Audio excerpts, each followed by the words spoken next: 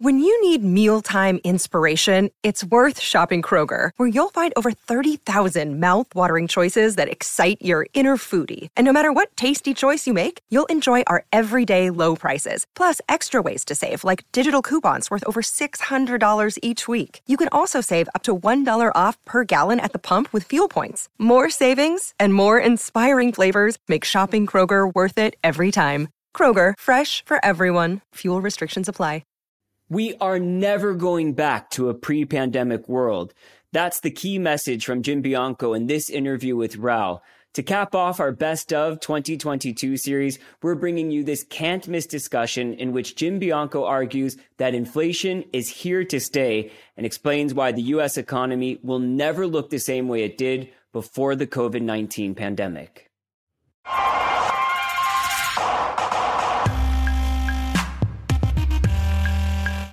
Jim Bianco, how the devil are you? Oh, I'm doing good. How are you, Raoul? I'm great, my friend. Listen, are we going to make it or are we going to break it? That's the big question we need to figure out here. Where do you lie? Oh, I think we're going to break it. I think we're going to break inflation, and there's going to be collateral damage along the way. And I think the Fed has made it very clear that they're okay with collateral damage. I'll give you one example. During the press conference, Mike McKee of Bloomberg said, you guys are projecting 4.4% inflation for next year. That's the new updated dot chart from the Fed. Back of the envelope calculation means 1.5 million people are going to lose their job. And Powell just looked at him like, yeah, and your question is? So they're ready to break things. You know, he wasn't fazed by the idea that he was just being accused of causing 1.5 million people to lose their job. No, and let's dig into all of that, why we've got here, what it all means and what's going to happen, because there's a lot to unpack in this, and there's a lot of, you and I've got some differences of opinions of all of this. I think we both think we're going into a recession. It's just, what are the outcomes, stuff like that. So how do we get here? How do we get here with from your read of things, how do we get here to this 9% inflation and this mess? What happened? Well, I think there's two things that have happened. I do think that the general argument that this is part of a surge from the pandemic reopening is true, that you have some of that going on. But I also think that there's been a secular change. Every pandemic produces a change in the economy coming out of it. And typically the change is it speeds up the cycles. So what's happening to this economy is basically what was going to happen. It's just coming on us a lot faster. The three things that I've argued is we've seen the end of the era of cheap labor, cheap goods, and cheap energy, cheap labor. Last week, on Wednesday, there was a Greg Ip article in the Wall Street Journal, which I think summed it up best. It was about this idea about the Great Resignation leading into quiet quitting. There's a sociological change in people's attitudes about work. It's not as important to them anymore. They're there to collect a paycheck, and if the job is unpleasant, they'll just quit. How do they live? Not very well, but they're okay with that. And so we've seen this idea that people will work hard, accept whatever they can to keep labor cheap. That era might be over. Cheap goods, that's China. China, the political problems we're having with China are leading up to the idea that we passed the CHIPS bill. We're putting sanctions on them. We're trying to bring semiconductors back. The president is giving maybe intentional gaffes or maybe unintentional gaffes that he will commit U.S. troops to to Taiwan, to basically stick it in their eye as well too. I don't see how we go back to everything's okay, just keep filling the shelves of Walmart with cheap stuff. Cheap energy, that's Russia. Russia has been supplying Europe with cheap energy. Remember that in manufacturing, most important input is energy. It's not labor, it's energy. And all that cheap natural gas that was basically powering the Mercedes plants in Stuttgart and the BMW plants in Munich and all the other manufacturing in between, all of that has now been thrown up in the air. Is there a scenario out there where we kiss and make up with Vlad and he opens up the spigots and we go back to rock bottom gas prices? I guess in theory there is, but I don't think it's a very likely outcome. So this is what I think has changed. So while the pandemic did lead to a surge of inflation, what I'm more concerned about is when it comes back down, it doesn't come back down to 2%. It comes back down to some number that's higher than 2, 3, 4, 4.5, maybe 5. And interest rates are going to have to respond in kind by saying much, much higher for much, much longer. So just to frame this, are you thinking this is the 70s again? Is there a past episode that we should look at so we can contextualize how you're thinking about this?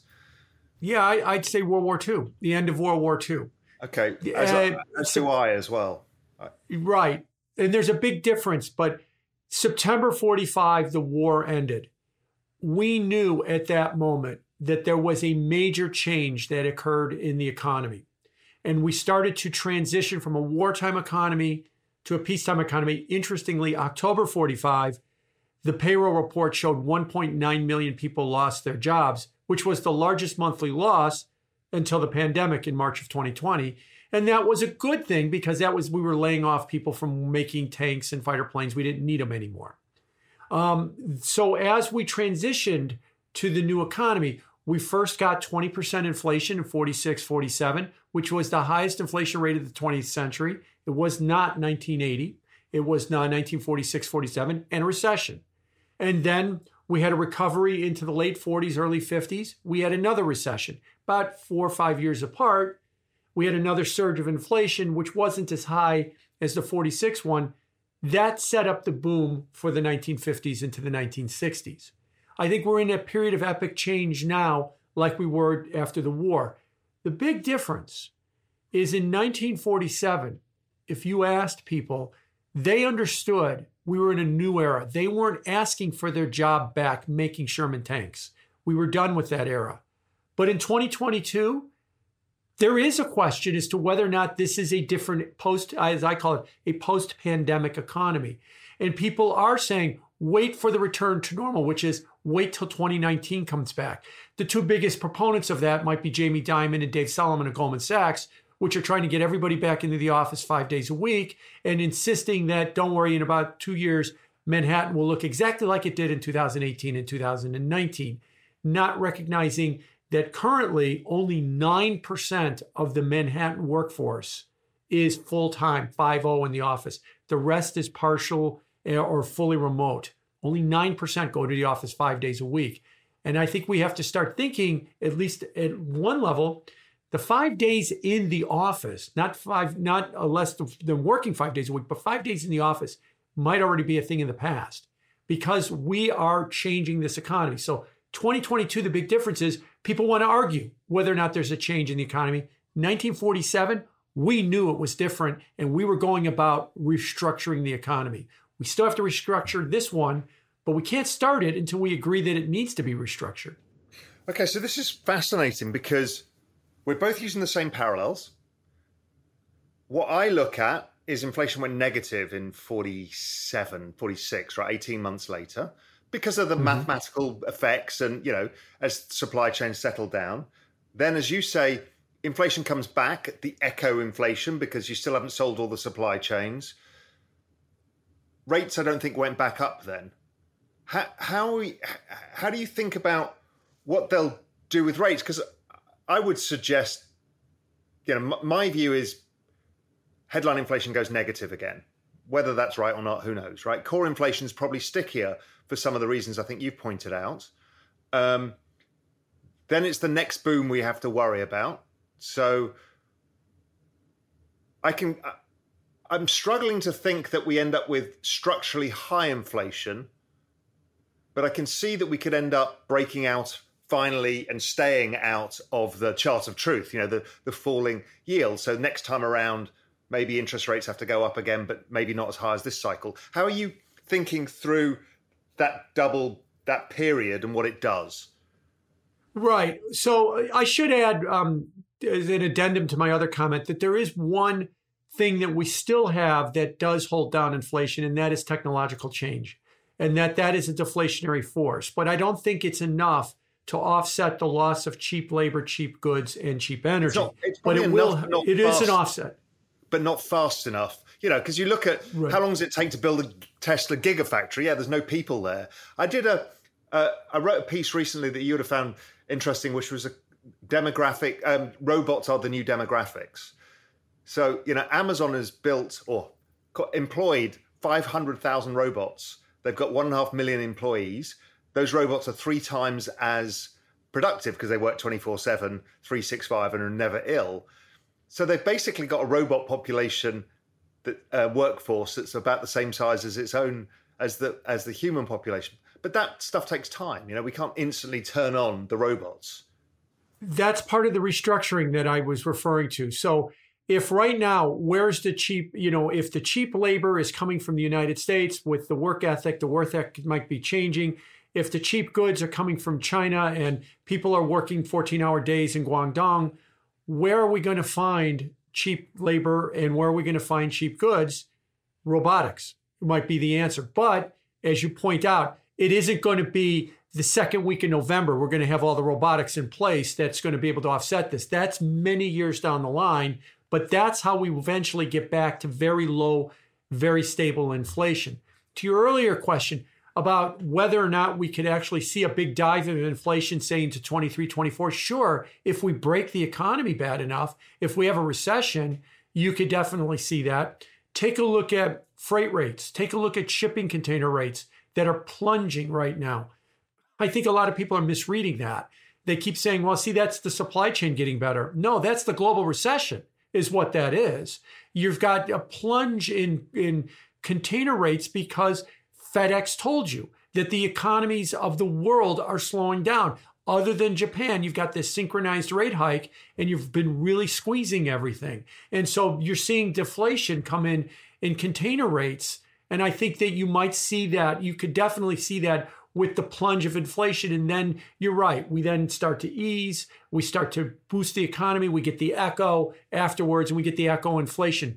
But bear in mind, what I'm talking about is I still think 9% inflation might have been the high.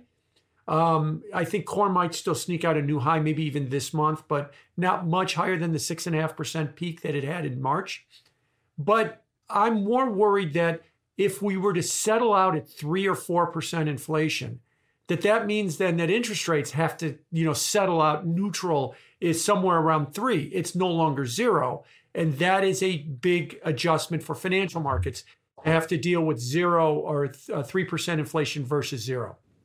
So back then in the 40s, the answer was yield curve control, and they had negative real rates for a period of time, which I think we probably need to run the economy. I don't think we can we'll talk about how broken the economy is shortly, but we've had positive real rates at 5-year break evens of 100 basis points or whatever, and it looks like it's destroyed everything. I've got the trend rate at like -1. So do you think we can, Japan has been a great lead for most of this stuff. Yield curve control they've done on and off for a while now.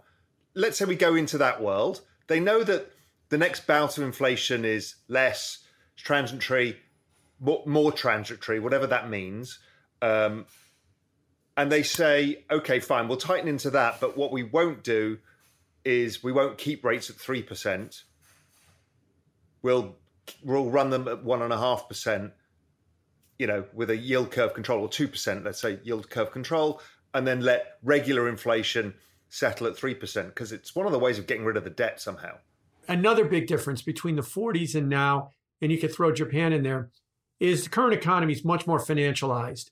The debt levels are much, much higher than we saw after World War II. Now, to be specific, the debt levels were high because of the war, but private sector debt, that was government debt to finance the war, but private sector debt coming out of World War II was very, very low, unlike it is right now. So when you did have a period of yield curve control, which, culminated in the 1951 Treasury SEC or Treasury Fed Accord about interest rates and who actually controlled interest rates. Because prior to that, the Treasury thought that they did monetary policy too, and they kind of settled that out in 1951. But you did have yield curve control then, but you didn't have as financialized and hyper-financialized, as I would say, an economy like we do now. if you look at yield curve control in Japan, let's take last week as an example. On Tuesday and Wednesday of last week, there was not one single trade of the 10-year JGB for 2 consecutive days, for the first time since 1999. When you have yield curve control and you've pegged the rate at the top end of the range at 25 basis points, and you've made it sure it's never going to move off that number, the bond market goes away. It just simply disappears. There's no reason for anybody to even show up and turn on a Bloomberg screen because there's nothing to do. The price is going to stay unchanged. That's the problem you face if you want to go with the yield curve control thing. If you go yield curve control and you start fixing the market, you're going to see brokerage firms close. Your fixed income brokerage firms close. What's the point of having one if these prices are fixed by the government and they never change? Yeah. My heart bleeds for them. I know your heart bleeds for them. My heart doesn't bleed for them that much either until the moment that we actually need them. There is a reason that we have this whole ecosystem for the financial markets is to raise debt. And if you want to, what you're doing is you're not just blowing up a bunch of useless speculators, but you're actually dismantling your ability to raise debt. And I think Japan has done a great deal of that. Yeah, Japan finances itself through the post office and through the Ministry of Finance and the Bank of Japan. But if there ever was a day that Japan needed to get real people to start buying JGBs again, that infrastructure is gone, and it's been gone for quite a while. And Japan, it was always my argument with Japan is if Japan ends up owning all of its own bond market, the thing that takes the strain is the currency market, because that's the only free asset. So, if the Fed were to do the same, you basically have to devalue the dollar. Yeah, I jokingly, I'll give you a crypto analogy that I used to use. If Japan owns the whole bond market and fixes the bond market, their bond market eventually becomes a stable coin, and the governance token is their currency. So you're right. That's what we've seen this year. As worldwide interest rates move up, and as Japan holds them steady at 25 basis points, something's got to give. It's the yen. That's what gives, and it's pushing 145 right now. And so you're seeing more of that. And so let's you're going to play continue that to for see a bit, more because that's something I've been trying to think through. Let's say maybe yield curve control does come. Maybe not, right? The chances are the Japanese, the Europeans, and the US are doing it all at the same time. That is true. That if it does come, there is that fear that they're all going to do it at the same time. I might add, before we go down the rabbit hole of yield curve control, keep in mind Australia. They had yield curve control and they abandoned it last year, and it spectacularly blew up in their face. They were trying to peg their 3-year note, which is what their mortgages are tied to 10 basis points. It finally went to 17 basis points. They said, okay, we give no more yield curve control. And then like a week later, it traded 70 basis points. And so when yield curve control blows up, it blows up in a big, spectacular way. Yeah, you either have to do it like the Japanese or don't even try it. Right. And that's the problem is that Japan, you're right. People have asked, when is Japan going to give up yield curve control? I kind of think, they can't. They have no choice. They have a 220% debt to GDP level. We have 108 or 110 in the United States. They have, if they were to give rid of yield curve control, you could see the 10-year JGB go to 2% in a heartbeat. And then they can't afford it. The interest payments become geometrically more expensive. And it really then turns, they call it the Keynesian endpoint, when your debt costs are more than 100% of your revenues.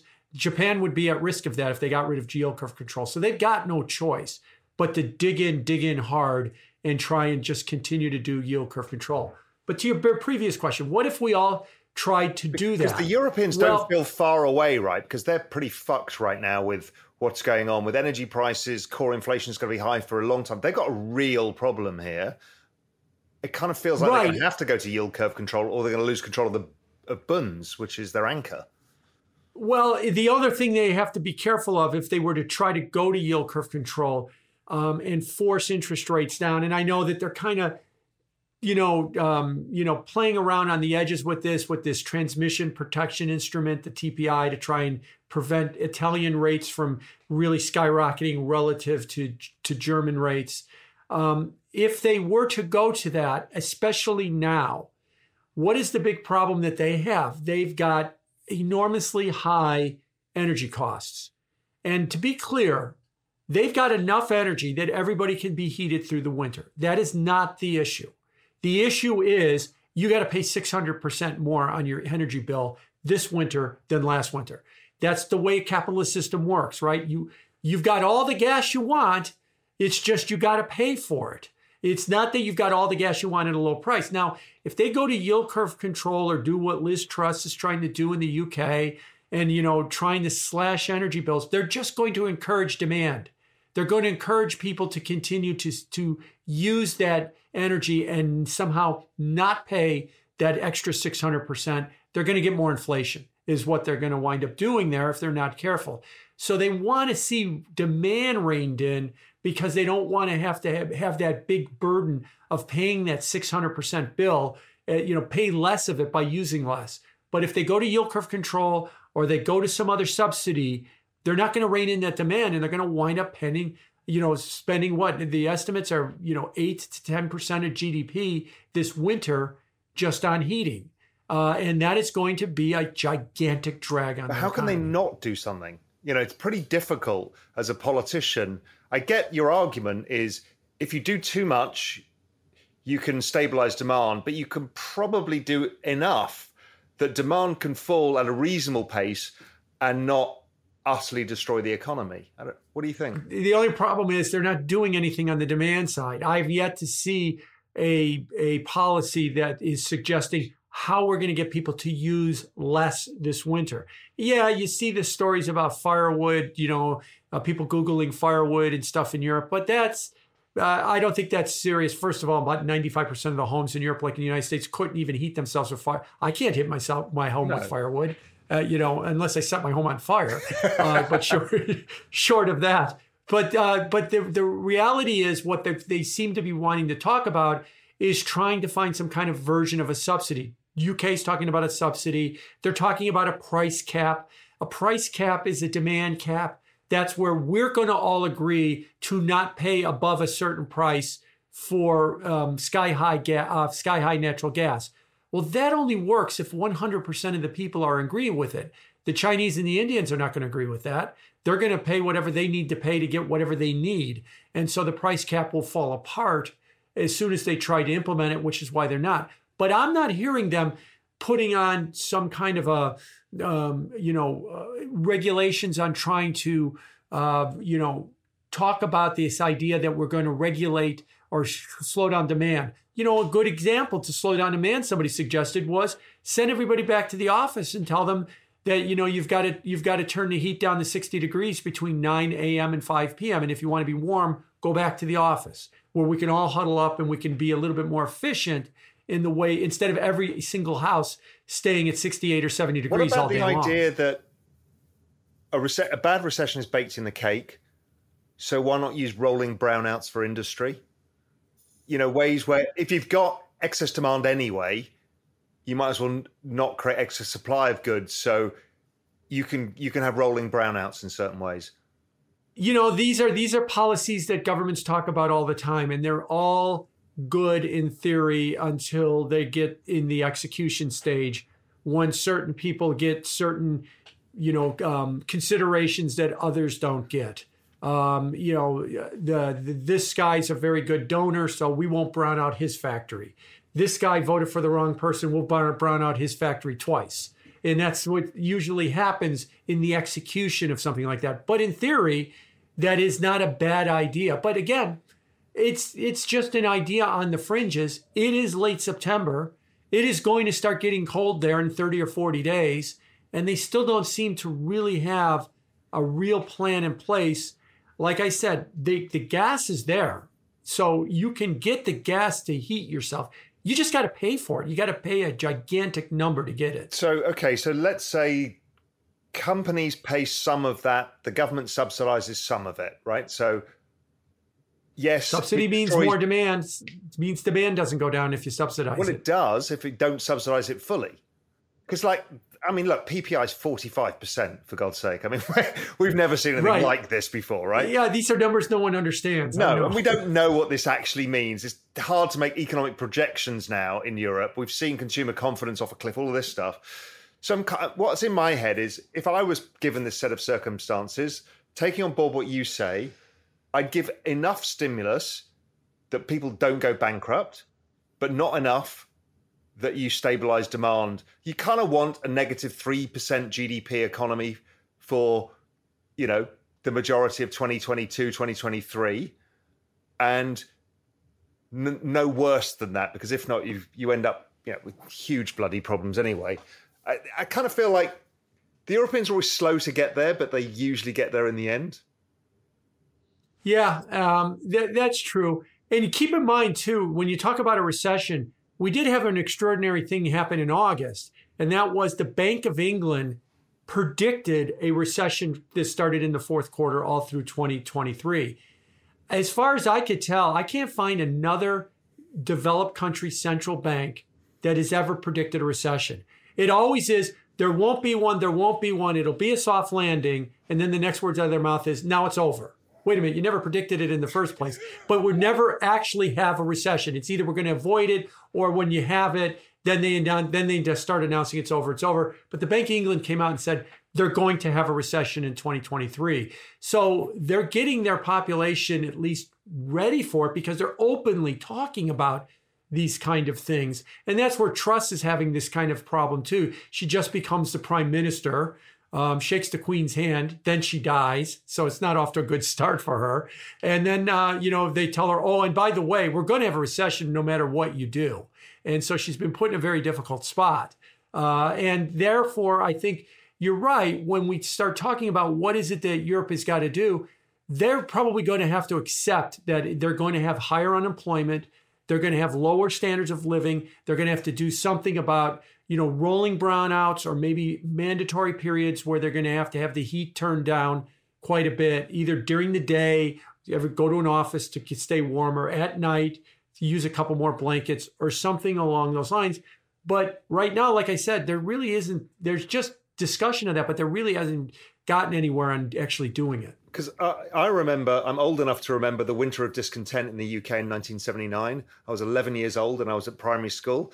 And what we would do would turn down the heating. We had to turn down the heating at schools. And I would go around with a few of the kids turning it up. So we'd run out of fuel, so we'd get sent home early. I got caught doing it by teachers. But I remember that. I remember the rolling electricity blackouts. I remember all of that stuff. It was a pretty ugly time in the UK. It feels like Europe's going to have to go through that. Now, the winter of discontent, eventually was the seeds of the political change with Margaret Thatcher, and a whole bunch of things came out of it. Much like I think this is going to be a transition to green energy and will accelerate it, because the Europeans have had the wake-up call. Is like, you better. They kind of understood this anyway, but now it's like, we might as well take the pain and try and make this transition as fast as we can. The other problem you got to keep in mind about, if you have some version of a winter of discontent, again, with rolling blackouts and all these other disruptions, is we do live in a just-in-time world, an integrated economy world. So, they're going to have some rolling blackouts in Germany over there, by the Rhine, but I'm not over there, so it's okay, until you find out that a third of your suppliers are now all messed up because of these rolling blackouts. So even though they might not affect you, they do affect you. And so this would be enormously disruptive for European manufacturing and European business if they have to go through something like that, much more than we did, say, 50 years ago or 40 years ago. So let's talk about how you see the economy over the next 12 to 24 months. What is your framework? Let's use the US economy because it's easier. The economy is going to continue to slow. The Fed is going to continue to stay restrictive. How fast is it going to slow? Because my models and my expectations is really fucking fast, but not happening yet. What do you see? What do you think? I would agree with you, and I understand what you're saying about that. It would be really fast. And you're starting to see the beginnings of that with what's happening in housing. Housing is rolling over. It was as late as May of this year the housing market in the US was on fire. And now here we are in the late part of September, and it is not anymore. And it is in the process of rolling over. The only thing I would throw out at you is I would agree that it looks like fast, but the one market that does seem to be defying expectations is labor. It is not showing any signs, or not really showing signs of weakening. We talk about it weakening. We just produced 300,000 jobs. Initial claims are not really rolling off. But I also think that part of that is this work from home is a symptom of a larger phenomenon. As I mentioned before, between the Great Resignation and quiet quitting, there is a different type of attitude about work, a different type of attitude about the labor market, and it is not performing relative to the way that we think.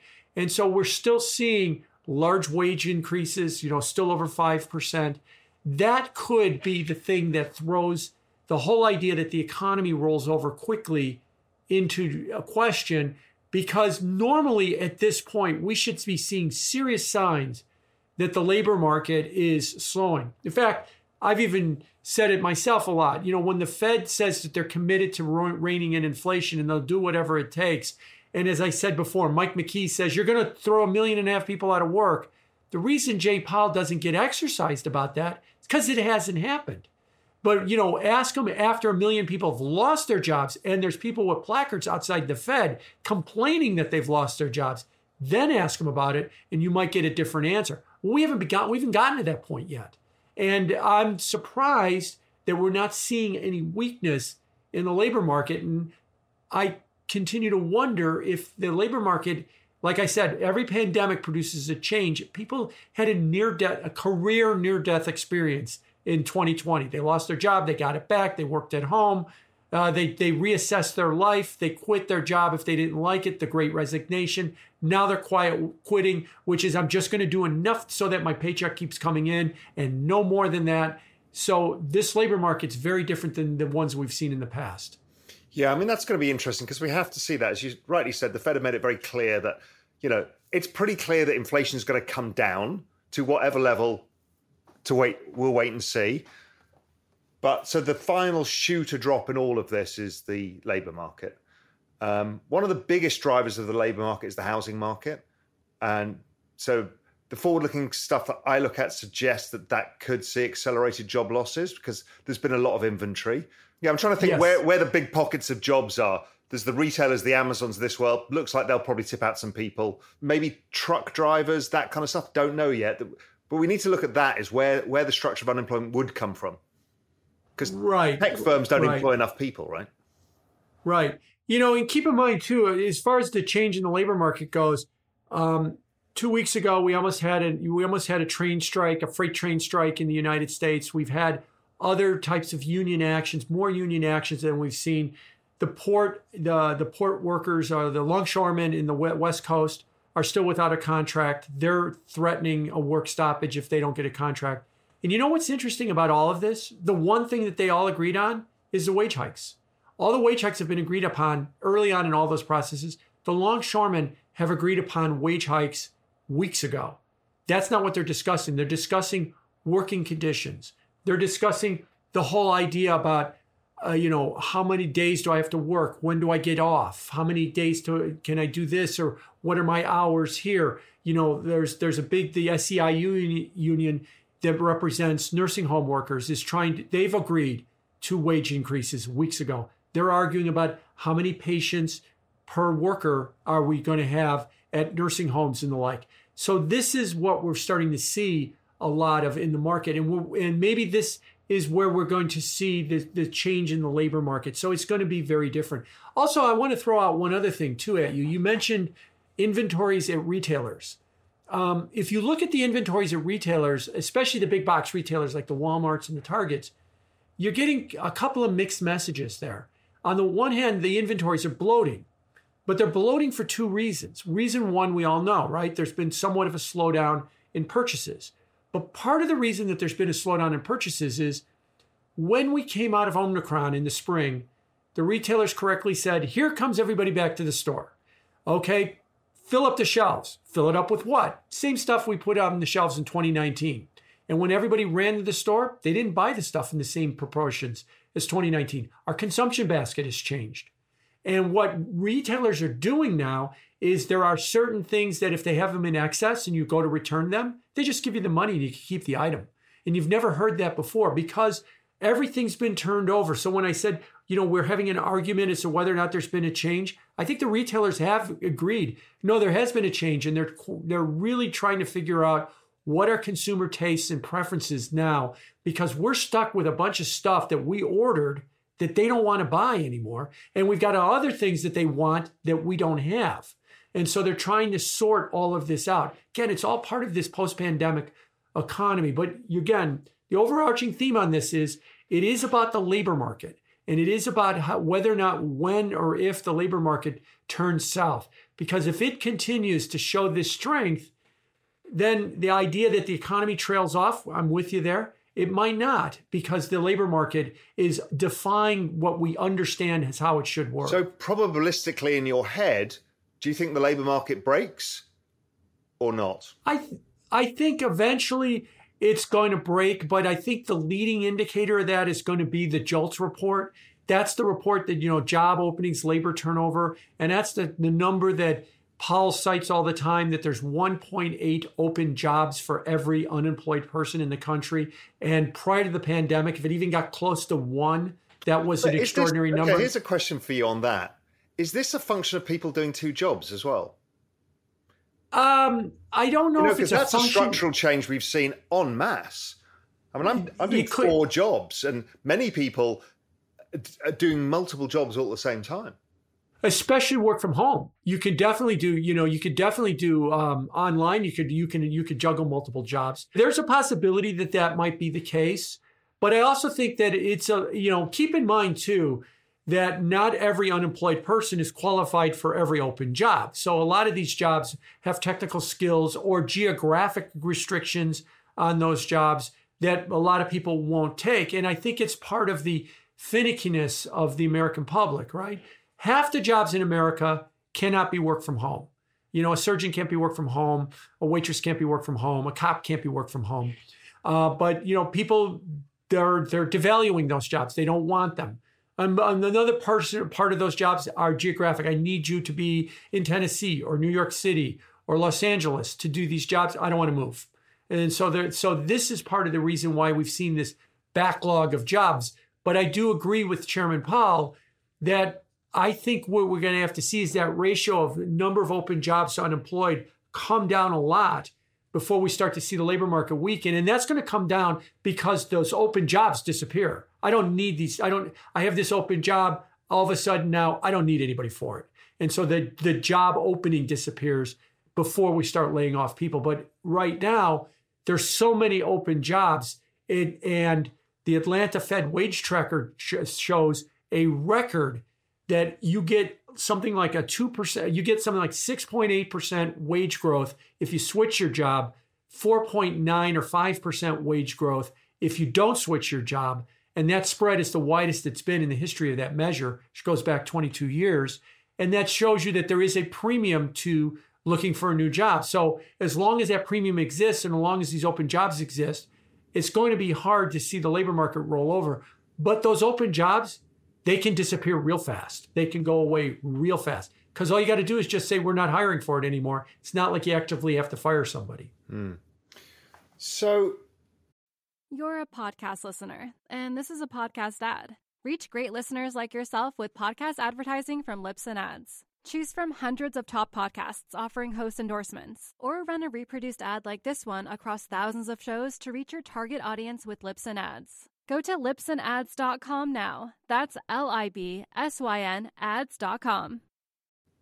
Your hunch is that the labour market rolls over maybe later, and do you think it takes much higher rates than here? Where's your kind of terminal rate in your head? I know everyone's playing with this all the time in their heads, but where do you think the terminal rate is?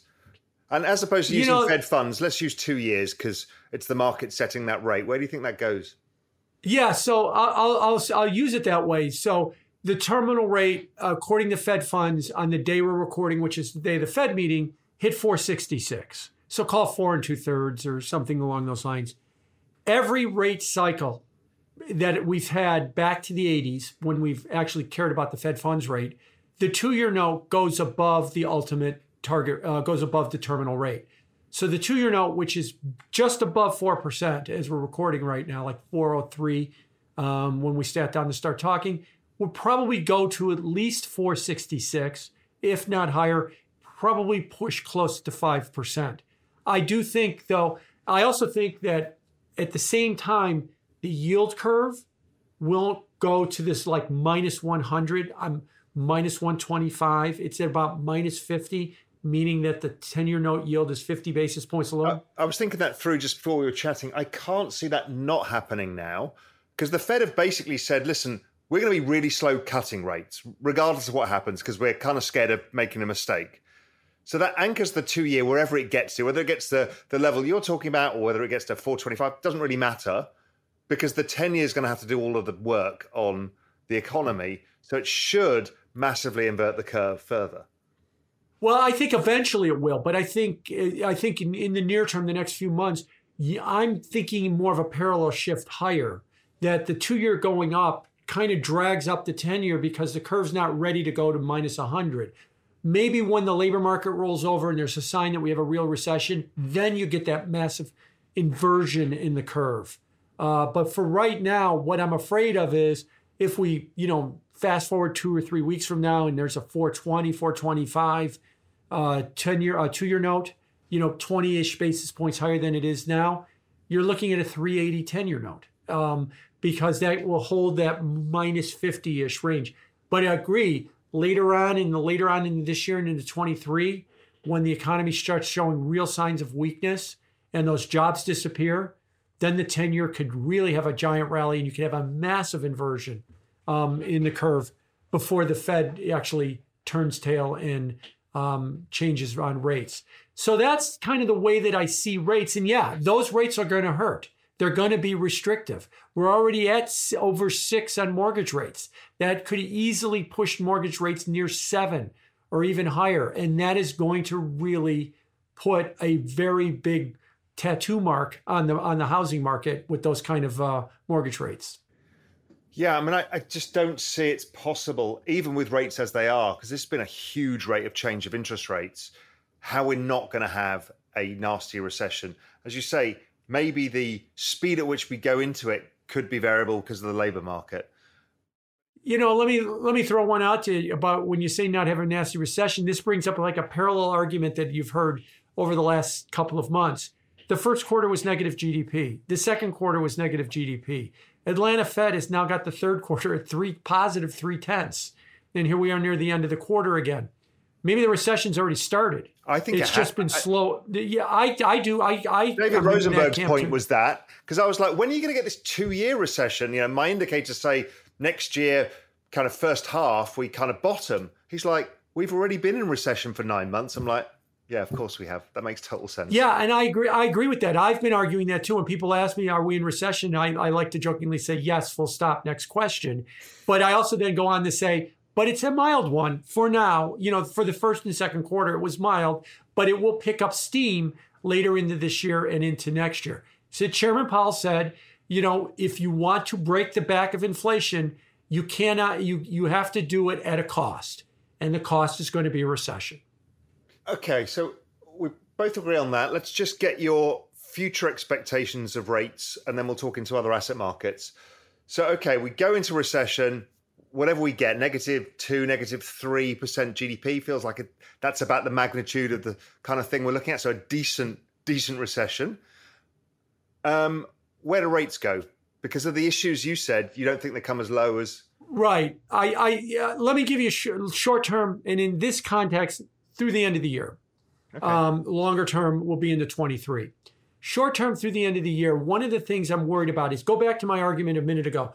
If 460 is the terminal rate for the funds rate, every cycle that we've had since the 80s, the 2-year note will eventually get above that. Even if it's for a couple of days, even if it's a few basis points, it could be 100 basis points too. It will go at least to that point.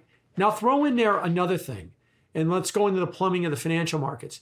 liquidity in the bond market is terrible. Bloomberg has these various liquidity measures that they look at. It is as bad as it was in 2020. It is approaching the levels that we saw in the great financial crisis. So what does that mean for this context?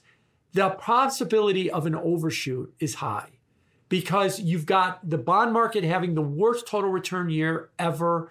Rates are going up. The Fed's going to be very aggressive. So what is the potential here? The bond market completely overshoots on the upside. Rates go way too high and then really hurt.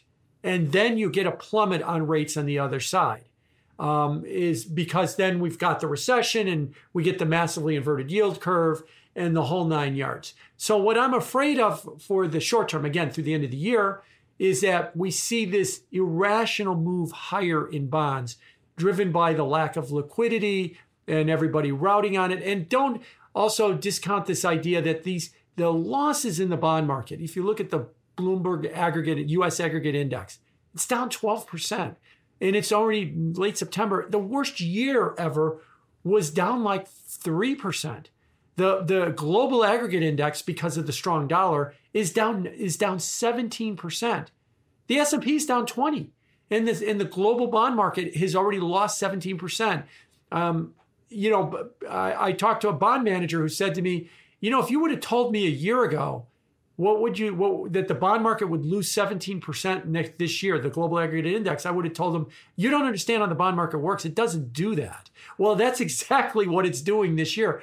So it's putting a lot of stress on the financial system that the bond market has got these kind of losses. So the risk of an overshoot is high. Yeah, I'm going to come back to that in a sec, but I did,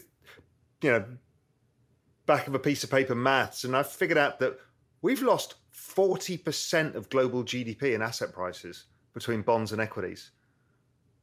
And we don't know how much we're going to lose in real estate and GDP from just general growth. It's unbelievable the damage that's been done. And I still think that people are kind of in shock, especially people that use wealth managers. Wealth managers, I can tell you wealth managers are in shock because the 60-40 portfolio is completely exploding in their face. It's the everything lose portfolio, right? My stocks are down, my bonds are down, everything's down, unless I happen to had the foresight a year ago to load my customer up in energy. But a year ago, that looked like a reckless bet. No one did that at that point. So people are shocked. They see these losses, but they're not ready to really let that sink in. If we get through, say, by the middle of next year, and we don't get a real recovery in both stocks and bonds together, I think you're going to people start thinking, my retirement has changed, my lifestyle has changed. I'm now starting to think about purchases in ways that I wasn't thinking about before. We know the lower end is doing that because of inflation. The higher end has not been doing that. And there's been a lot of offsets to that. Let me give you a fun statistic. Redfin looks at the average house price in the United States. Remember I said that the real estate market was red hot through May? The average home, the median home in the United States had increased in the year ending in May by $60,000. The median income in the United States is $54,000. Through May, the average person who owned a home, their home made them more money than their job. Maybe that's one of the reasons why we got quiet quitting as well. But that's all reversing. So when you throw in the 60-40 portfolio, everything's not working. Well, the one thing that everybody had until 90 days ago was, yeah, but look at what Redfin says my house is worth. So we're okay. Well, now if that starts going over the side as well, too, you're going to start to see a lot of attitudes change and change real fast. Here's a question for you on that. Is what do baby boomers do here? Right? Because if this market does not recover, you've got 76 million retirees or whatever the number is becoming as they keep retiring every day. Because next year's, I think, the record year, peak retirement year. Yes. Peak boomers reach 70 or 75 or whatever. What the hell do they do? Because they've just taken a massive haircut in their wealth. So keep in mind another fun stat. Peter Zeihan throws this one out a lot. 65 years ago was 1957. This is the year that more than half the baby boomers hit 65. This is the year that, in theory, more than half the baby boomers are at least eligible for retirement, if we still believe 65 is the eligible year for retirement. So a lot of the baby boomers are in retirement, half are at least at retirement age. And why is that important? Because I'd like to say, what is a bear market? Just to go off on another quick tangent. And I always say bear market is time, because eventually a stock, the stock markets over the last 50 years, 60 years, they seem to have an irregular uptrend. So if you're in your late 20s or your 30s, what do you do with your money? You buy stocks and you check them in 30 or 40 years when you're ready for retirement, and you'll be very happy. But if you're 65, do you have, life expectancy's got you into the let's say the low 80s. So you got 17 years, 18 years. And if I told you, we're going to have a standard bear market, it's going to 4,800 on the S&P, which we hit in January. It might take 5, 7, 8 years before we exceed that level again. That's half my expected life if I'm a baby boomer. I don't have 5 to 8 years to wait for my wealth to recover to where it was in January. I'm not 35 anymore. So I think it's going to really impact the baby boomers quite a bit, because a bear market is time. They don't have 10 years like we had in the 2000 peak with the stock market, or the 2008 peak. The 2008 peak took 8 years. The 2000 peak took about 9 years before you've wound up coming back to the old high. My dad retired in 2001. Terrible timing. And seeing his retirement savings shrink because he put it in the stock market, I managed to get him into bunds at 485 or something because he retired in Spain, kind of saved his skin.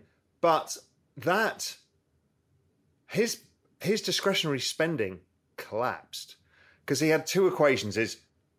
I don't know how much, my savings have just halved in 2001, and I don't know what my life expectancy is. Because even though you're told it's 82, the worst thing that could ever happen is you live till you're 90 and you've run out of money. Or even worse for many people is, I die at 82, my wife lives to 88 and she's bankrupt and on the streets because we don't have enough money, right? It really is a strong behavioral thing to stop spending. I wonder how these boomers are going to spend coming out of this. Well, that's the thing, is that I think that, right now they're in shock. And right now they're still trying to process what's been happening. I've always used the analogy once. A couple of years ago, I saw a guy get hit by a car. He was okay, but it happened right in front of me. And I started thinking to myself, why didn't I yell, "Hey, look out"? Because I was processing what I was looking at. And I wasn't sure what was happening. And by the time I figured it out, it was over. And that's kind of where the boomers are right now with the stock market. Why don't you stop your spending? Why don't you alter your behavior? Why don't you do something? They're processing this. And as they continue to process this, the markets, I'm talking about all year, the markets have been getting worse and worse. And I think the echo of that will probably come next year and the year after, unless we see some kind of 2020 type rebound in markets. But all that would take a zero rate and money printing again. But if we don't get that, I think that you're going to see the boomers really cut back on a lot of what they're doing. So the trend rate of growth comes down over time, right? Right. The younger cohorts, my two oldest kids are 26 and 28, shoot it in, buy crypto, buy stocks. Oh, but they're down. Yeah, but I'm 50 years from retirement. We'll check back with me in 40 years to see how that argument works. And I think they're right on that, but boomers don't have that luxury anymore. Okay, let's go back to this blow off top in yields. From my work, I think it's already happening. This is... I would agree. It's a work in process right now. Yeah, and I think it's closer than you do. Who knows? I've been wrong for a while now, so you can discount me to zero right now. But it looks broken, right? All the linkages between everything I've ever looked at, the bond market, this liquidity issue has become a problem because quantitative tightening and low participation in the bond market equals unhinged rates. And as you say, the risk is we go even further. Right. And to be clear, remember, I'm talking about unhinging rates because of bad liquidity and quantitative tightening, and you wind up with an overshoot. And that's what I'm always, what I'm always been worried about with, this bad liquidity in the market, because that's usually what happens is that when you get the overshoot, you don't have all those players that are like, wave them in, look at these prices. They're not there anymore, or they're incapacitated. If you want a good example of the overshoot, look at what's happening in the commodity markets. I mean, they've got crypto levels of volatility in some of those markets because a lot of the trading houses have been so impaired. Then we've seen wild moves. I mean, how many times in the last month have we seen crude oil move 5% a day? It doesn't even garner a headline anymore. I'm old enough to remember 2 years ago, if you had a 5% move in crude oil, that was a big fucking deal. Now it's just Tuesday when it happens. And we've grown accustomed to it. Yeah, you're right. There's a lot of capital impairment, therefore market maker liquidity, all of that stuff has disappeared. So let's go into 2023 now. So, okay, we're starting to see the labour market move. Inflation numbers are coming down. Where do rates go over the course of the year? Is it the long end does most of the lifting first and then the short end follows later? How are you thinking through that? And then we'll come into equities afterwards. I'm going to say that I do think that, congratulations, Fed, you've broken the back of inflation and there's a lot of collateral damage. And that's the nice way of saying that there's a recession. It shows up with the long end of the curve plummeting. Now, I'm going to ask you a question, Raul. Let's assume that the Congress is divided in some level. The Republicans at least have the House. Maybe they have the Senate, but they at least have the House. Now the economy's on the downskids, but it's divided now. Do we get a big fiscal package coming out of a divided government like that? Or do we just get more rancor and arguing and finger pointing and everything, and it's left to the central bank? Because if you get fiscal response, I don't think you need as much of a I agree, reaction out of the... I've thought this through too. I don't see an easy fiscal response because the last 2 years of the election cycle is all out war, right? Right. And this is what we're talking about with this recession. This is not the pandemic of 2020. Even though you had divided Congress then and you got a massive fiscal response, you also had everybody scared shitless. It was the end of civilization, which is why they came together and passed the CARES Act and everything else. If this is more of a recession and we're going to all point fingers and call it the Biden recession or the Republican recession, I fear that there's going to be no fiscal response, in which case it'll be up to the central bank to try and fill that gap. And they'll probably then start to move aggressively after everything is broken. And then we'll see whether or not it works or whether or not it just produces more inflation as the echo inflation comes back. We can't judge that yet. My just view is I think fair value of rates just based on the business cycle is about 1.5% of 10 years. That would be nothing wild considering. Let's wait and see. But, I quite like the trade from here. Let's talk about breaking things. So we both think the economy is going to break, most likely. That's what I had a global macro investor roundtable here in May, and we were all talking about, okay, what is going to break? And there's no obvious breakages of the financial system. Yes, there's a liquidity and stuff like that. You're going to break a few emerging markets that have got too much dollar debts. But I didn't see anything internally. And we all argued that actually the thing that breaks is the US economy. It's like a nice old school recession where the consumer takes it on the chin, retail spending goes down, people get tipped out of their jobs, this old school recession.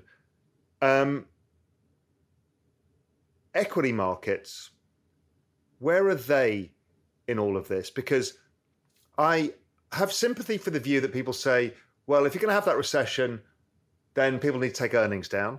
But when I look at the unbelievable negative sentiment, it's literally the worst I've seen in my 32-year career. I've never seen anything of this magnitude. The underweights, how many people think earnings are going to come down? I'm like, who the hell's going to sell this? How are you thinking through equities? So let me push back on that. Is it really the worst you've seen, or was that the spring of 2020? Was that the fall of 2008? Because what I've argued is in a bear market, sentiment will go to suicidal levels. Is it Jonestown right now? Or is that still coming? See, I think if it's a bull market, The sentiment is so overdone right now. But remember, on the upside, we also had the inverse of this. Remember, that was FOMO and TINA, that everybody was telling you that you had to buy bonds.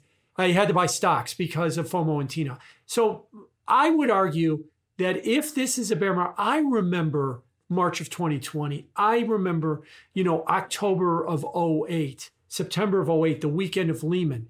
People were legitimately worried that the end of civilization was coming in 2020. They were legitimately worried that the stock market wasn't going to open. We're not there yet. We're not there yet. But that's my point. We don't have that factor at play. We don't have a pandemic or the complete breaking of the global financial system. So why should it go to that? The B of A fund manager survey is actually worse than 2008, which kind of blows my mind. But the point being is, if we're not going to have a systemic collapse situation, which is what the pandemic was, because we shut down the global economy, or 2008 when we shut down the global financial system, why should the market go lower then? Well, let me give you one nuance about the B of A survey. If you look at the internals of the survey, the underweight in European equities is every bit as bad as it was in March of 2020 or the weekend that Lehman failed. That's how much all those fund managers hate European equities. U.S. equities are slightly below neutral. So they're not nearly as bearish on equities. Now, again, these are, this is a global fund manager survey. The strong dollar might also be pushing them towards U.S. equities, and keeping them there. But I still would argue that if this is a full-blown bear market, and if we are talking about an uber-aggressive Fed, and we are talking about a big inflation problem, that, I think that sentiment could get much, much worse before we eventually see a low. These are all subjective things, how bad is too bad? Like I said, it depends on whether or not you think this is a bull market or bear market. Obviously, I think it's a bear market. We're already down 20% from the high. And so if that is, I think it could get a lot worse. I mean, so we'll see where it goes. There's a lot of things out there. As we talked about earlier, the commodity markets are dysfunctional. There's no liquidity in the bond markets. We're having the worst year ever in the bond market. We have a 40-year high of inflation. There's plenty of things that if equity investors want to start freaking out that the world is ending, that they've got them. They're just not ready to do that yet. When they do, that will be the true low. I had a very good customer of mine who made a lot of money in March of 2020. And because I was right there near the low when the Fed was holding the emergency meetings and there was open talk that the stock market might have to shut down because we were having those down 10% days. He was buying. He was buying like crazy. And I asked him why. And he said, because either the market is going to recover because we've gotten it so overdone, and then I'll make a lot of money, or the whole system's going to collapse and it doesn't matter at that point. I don't think we're at that point yet. We're not quite at that point in equities. And that's what I fear might still be coming, at least from a sentiment standpoint. Final question. The other thing that's out there that is a global problem and seems to be no resolve is the dollar. What do you think happens to the dollar in this period? Because if you're right and we do have this potential even further spike in rates, I mean, the DXY is at 120, right? Something like that. Yeah. What are they going to do about the dollar? Because we've talked about what they can do about bonds. It's not easy when you've got an indebted system. Here we've got, how I figure it is, the US is 25% of world GDP and 87% of all traders in dollars. And something, I don't know how much is a percentage of global debts. It's like 70% of global debts. It's like, how are you ever going to stop this dollar unless you have some Plaza Accord, which is where my head was going when you and I were talking about a global rate cap or so, I don't know. They're going to have to do something here at some point. Well, first of all, I agree with you that this is going to be a big problem because for now, and you saw this in 2020, the dollar is a risk asset, right? When everything hits the fan, step one, get myself into dollars. Step two, figure out what's going on.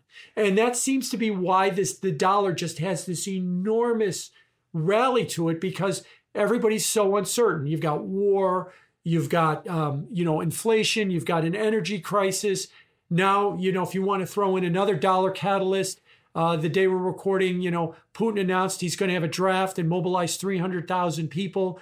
And if social media is correct, there's a mass exodus of young males out of Russia as fast as they can before they get drafted in the army. These are the kind of things that make you say, get all my assets into dollars, then let me figure out what's going on. And so the dollar continues to rally. That's been the best trade, really, hasn't it? That's been the best, cleanest trade. It has been among the major currencies. Now, what will end the dollar rally is a perception that things are settling down. That would mean no recession or the end of a recession. Well, we're not there. We're talking about the Bank of England saying, we're already so sure there's going to be a recession. We're going to tell you there's going to be one into all of 23. We've talked here that when the labor market rolls over and then we see that the economy is in trouble, a massive inverted yield curve from the Fed's response or from the market's response, that's not going to help people say, oh, now's the time that I got to switch out of US dollars into emerging market currencies or something. So the dollar is going to stay a problem right now. Maybe they could try a Plaza Accord 2 or something where they try to put a global cap on the dollar. That one's going to be really difficult, I think, because again, the Plaza Accord was 1985. The economy was not as hyper financialized as it is right now. If you're going to try and have global governments cap the movement of the dollar, there's a lot of big $1 trillion plus trading houses that may not want to go along with that and might want to push them on it. And so it may not work. It was a lot easier for it to work in 85. Look, 85 was 13 years after we got rid of fixed currencies anyway. So a lot of people that worked in trading houses were around when we were living under fixed rated regimes. But we're not there. But I guess what I'm trying to say to you is, I don't know, but I do agree that this is a problem. Because even if it's not this cycle, if we've got another cycle, the next recession, suddenly the dollar's at 140, 150. I mean, it doesn't. Yeah, I mean, and if you go back and look at the charts of the dollar index or the individual currencies, like the pound and stuff, from 1983 to 1985, that was a gigantic move in the dollar then at that point. But now you've really because again, we're hyper financialized. Step one, get into the safest asset, that's the dollar. Step two, figure out the world. And I think we're all on step one right now. No one wants to transfer their money out of the US and buy frontier markets or even step in. Does anybody want to put their money in the yen right now with their yield curve control and what's been going on with the yen? The day we're recording, the pound just hit 112. Does anybody want to step up and try and buy the pound at 112? And the Chinese yuan is now going as well. If that starts going through 720 or so, okay, but this is another thing that I'm thinking about is the world's largest export nations, Germany, Japan, China, are now undergoing a pretty extensive currency deval, which means that prices in the US, they'll be importing deflation from these countries, which is good for the Fed, I guess. They're probably quite happy to see it. But that's what I feel like. If the exporters are all seeing really big currency devaluations, then it's probably good for global inflation. It brings it down. Yes. And I'm coming full circle back to what I was talking about, the end of cheap labor, cheap goods, and cheap energy. If you have global deflation because of a strong dollar and you have technology, that's why I think that this 9% or 8% inflation is still an echo of the reopening. It settles out. I still think it settles out at around 3, 4, 4.5, not settles out at 6, 7, or 8. No. And but still 3, 4, 4.5 is a problem because that means that, as you said, the 1.5% fair value on bonds. If I'm right on inflation and it settles out there, that fair value is going to have to be much higher. But we'll have to see how this plays out. Or they run negative real rates, which is kind of what's in my head. But again, I don't know. We need to see what the world looks like then. Yeah, the problem with negative real rates is that's stimulative, and that keeps that inflation rate high at that point. So there's a lot of cross currents. in this market. But coming back full circle, my view, it's a post-pandemic economy. It is, don't confuse this with 2019. It is different. Things changed because of that massive shutdown, reopening. Societally and sociologically, we changed a lot of people's attitudes, beliefs, the way they conduct their lives. And we still need to try and understand that and adjust. And the problem is, going all the way back to our earlier conversation, in 1947, everybody knew they weren't going back to making Sherman tanks. But in 2022, people have to let go of this idea 2019 is going to return. It's a different economy moving forward. Different does not mean dystopian. It's just, it will present lots of opportunities for people, but it's just not going to be the same as it was. Yeah. And I share that this is very similar to the post-war period. There'll be differences, of course. That post-war period was interesting because the market fell and then it bounced and then took out the low, didn't really go much lower, but then went back up again. It took several years. Jurrien Timmer's been talking about the same thing. It's like, it took a long time to recover. The market didn't go anywhere. It just got cheaper because, the economy was okay after the initial recession. And stocks traded sideways for a bit, but stayed near the lows. And like I said before, a bear market is time. And, if you're in your 20s, so what? But if you're 67 years old and you're told, oh, don't worry, the stock market will trade sideways for 8 years and then it'll have another big rally. I don't have that kind of time to wait. And that's why the boomers are really going to start to panic if they start to think that, the stock market's got many years of sideways action. Do they sell or do they stop spending? I think they stop spending at this point. I mean, they might sell a little bit and try and move into this what? new novel. Well, I was going to say, we got this new novel concept. We have bonds with an actual coupon. They can buy some of those. Hey, look at this. There's a 4 handle on this bond. What's that? They could maybe try and play a little bit of that. But I think it's more about stop spending because that they're still going to... Their retirement, everybody's retirement is predicated on this idea that these assets are going to keep going up in price. If you sell, other than maybe getting some bonds, you're kind of giving up on that. You're trying to say, here's my money, and this is the pool I've got, and I've got to stretch it out. The Europeans did that almost by mandate, and they didn't own stocks. The US will never give up on that dream. So they will ride this thing out. So you're right, they have to stop spending, which lowers trend rate of growth coming out of the recession, because if stocks don't recover in a V shape, which they're unlikely to, then these people are not going to spend. So it's right. I mean, the only way you could fascinating. Yeah, the only way you could see a V shape coming is if the economy crashes so bad that you get some kind of a mini 2020 response, smash rates down.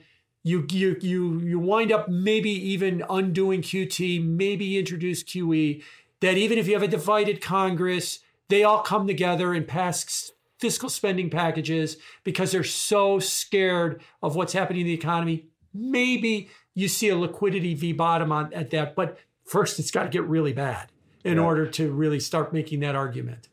Jim, epic conversation. Really thoroughly enjoyed it. Thank you, my friend. Thank you. Thank you. I enjoyed it as well. Well, I can't think of a better way to end our Best of 2022 series than with Jim Bianco. It's clear why he's a Real Vision fan favorite. So let's get to the key takeaways from this interview. Just looking at my notes, Rao and Jim agree on plenty of things when it comes to the U.S. economy, but obviously inflation is not one of them. Now, in Jim's view, the Fed will do all it can to crush inflation, but it will probably settle higher, around 4 or 5% in Jim's view. Now, a big part of this has to do with what Jim calls a period of epic change, similar to what happened after World War II. In his view, COVID-19 has completely changed the economy, especially the onset of remote working. But what he thinks is that people really haven't recognized this yet, and therefore there's no major push to restructure yet. But the loss of cheap labor, cheap goods, and cheap energy mean that this is coming in his book. Because of his view, he thinks that neutral interest rates will settle around 3%, And compared to zero, that's a major adjustment for financial markets and for the economy. Jim thought there was still more downside for U.S. equities and that the dollar would continue to rally, but did point out there would be opportunities in the future once everyone agreed we are living in a brand new economy.